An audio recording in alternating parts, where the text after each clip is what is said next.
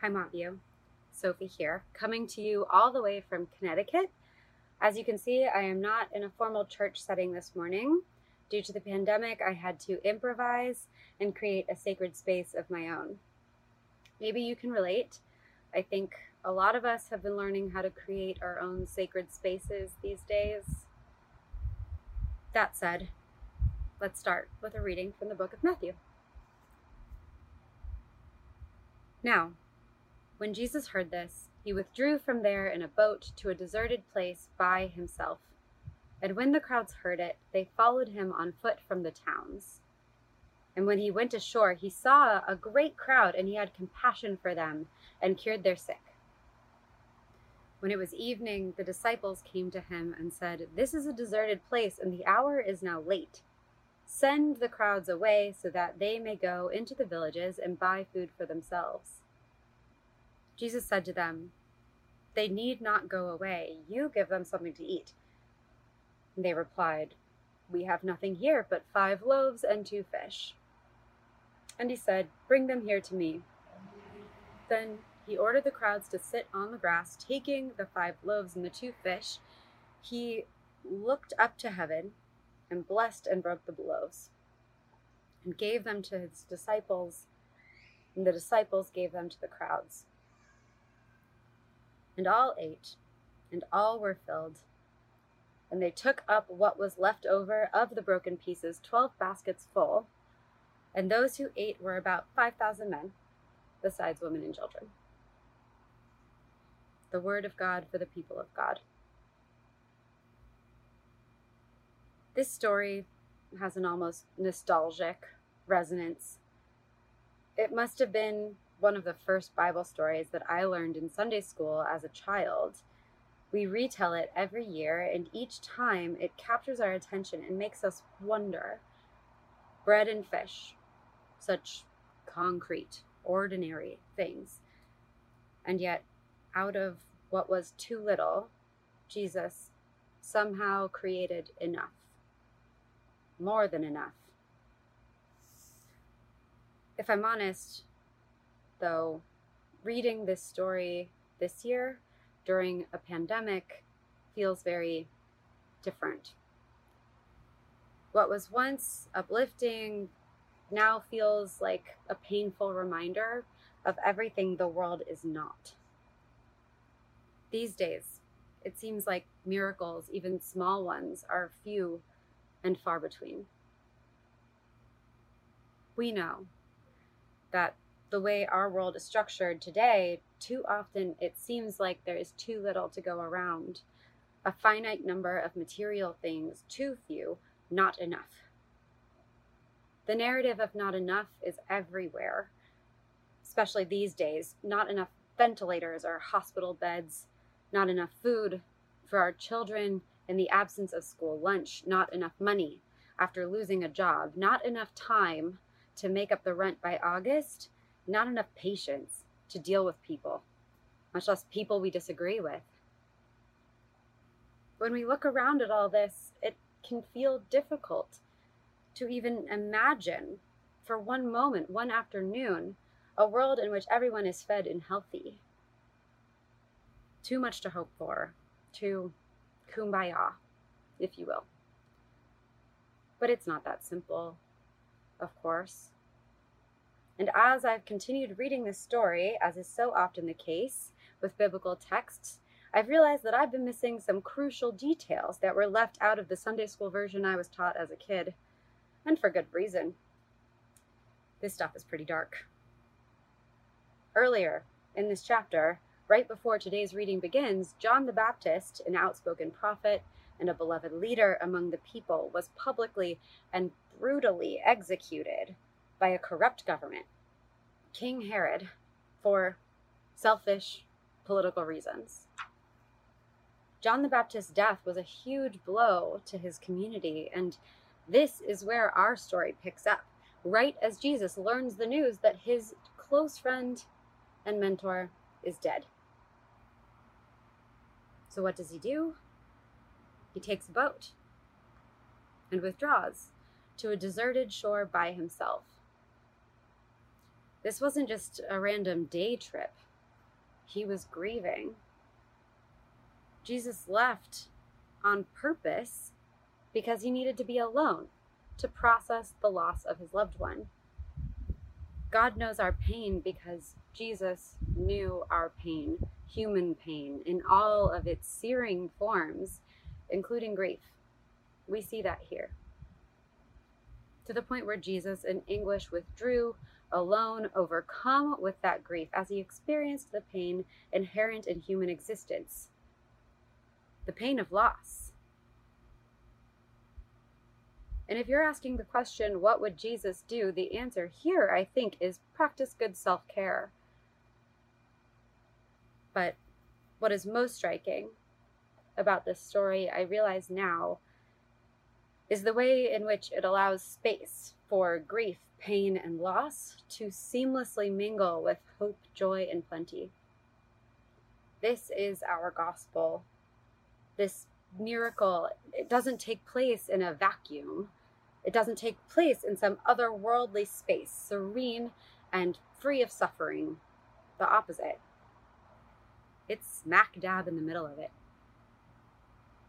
What I hear in this story is that hope exists in the midst of grief, especially, even in a broken world, full of disease, poverty, political corruption, and violence, back then, and just like ours. Kumbaya indeed. You've probably noticed that the word kumbaya comes with certain connotations of naive idealism. In our culture, I think we often imagine people joining hands and singing, rejoicing in a world that is already perfect and exactly as it should be. I was curious, so I looked up the word kumbaya because I couldn't remember what it meant. It means pass by here. Kumbaya, my Lord. Pass by here, my Lord. These words of the famous song don't sound to me like a cheery celebration of world peace that I always thought it was. It sounds more like a plea, desperate, a prayer for help in a world that is far from peaceful. Pass by here, my Lord. Give us hope.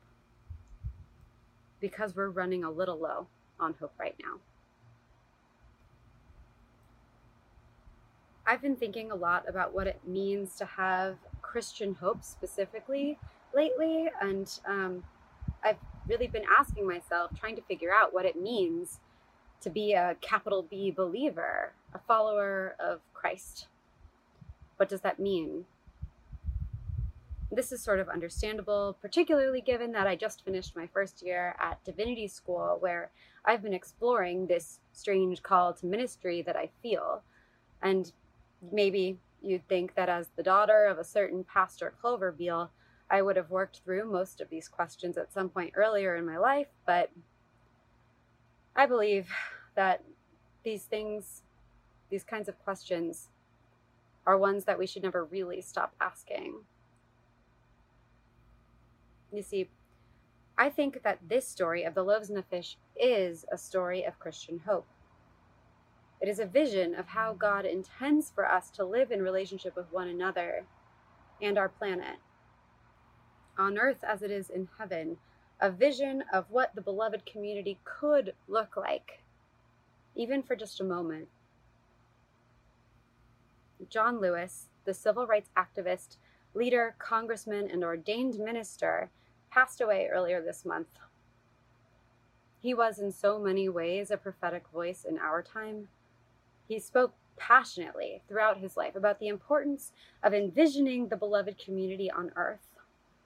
And he reflected on this once, saying, "The struggle was always about bringing competing forces together, human beings, to create a sense of beloved community, a sense of family out of the good that is already there. And to make it real," he says, "you paint a picture like an artist using a canvas. Because if you live as if you are already a part of that community, if you can even have faith that it is already there, then for you, it already is."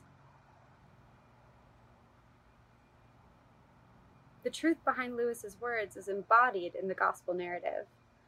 The belief that the better, safer, more equitable world that we are trying to build has already been done through Christ.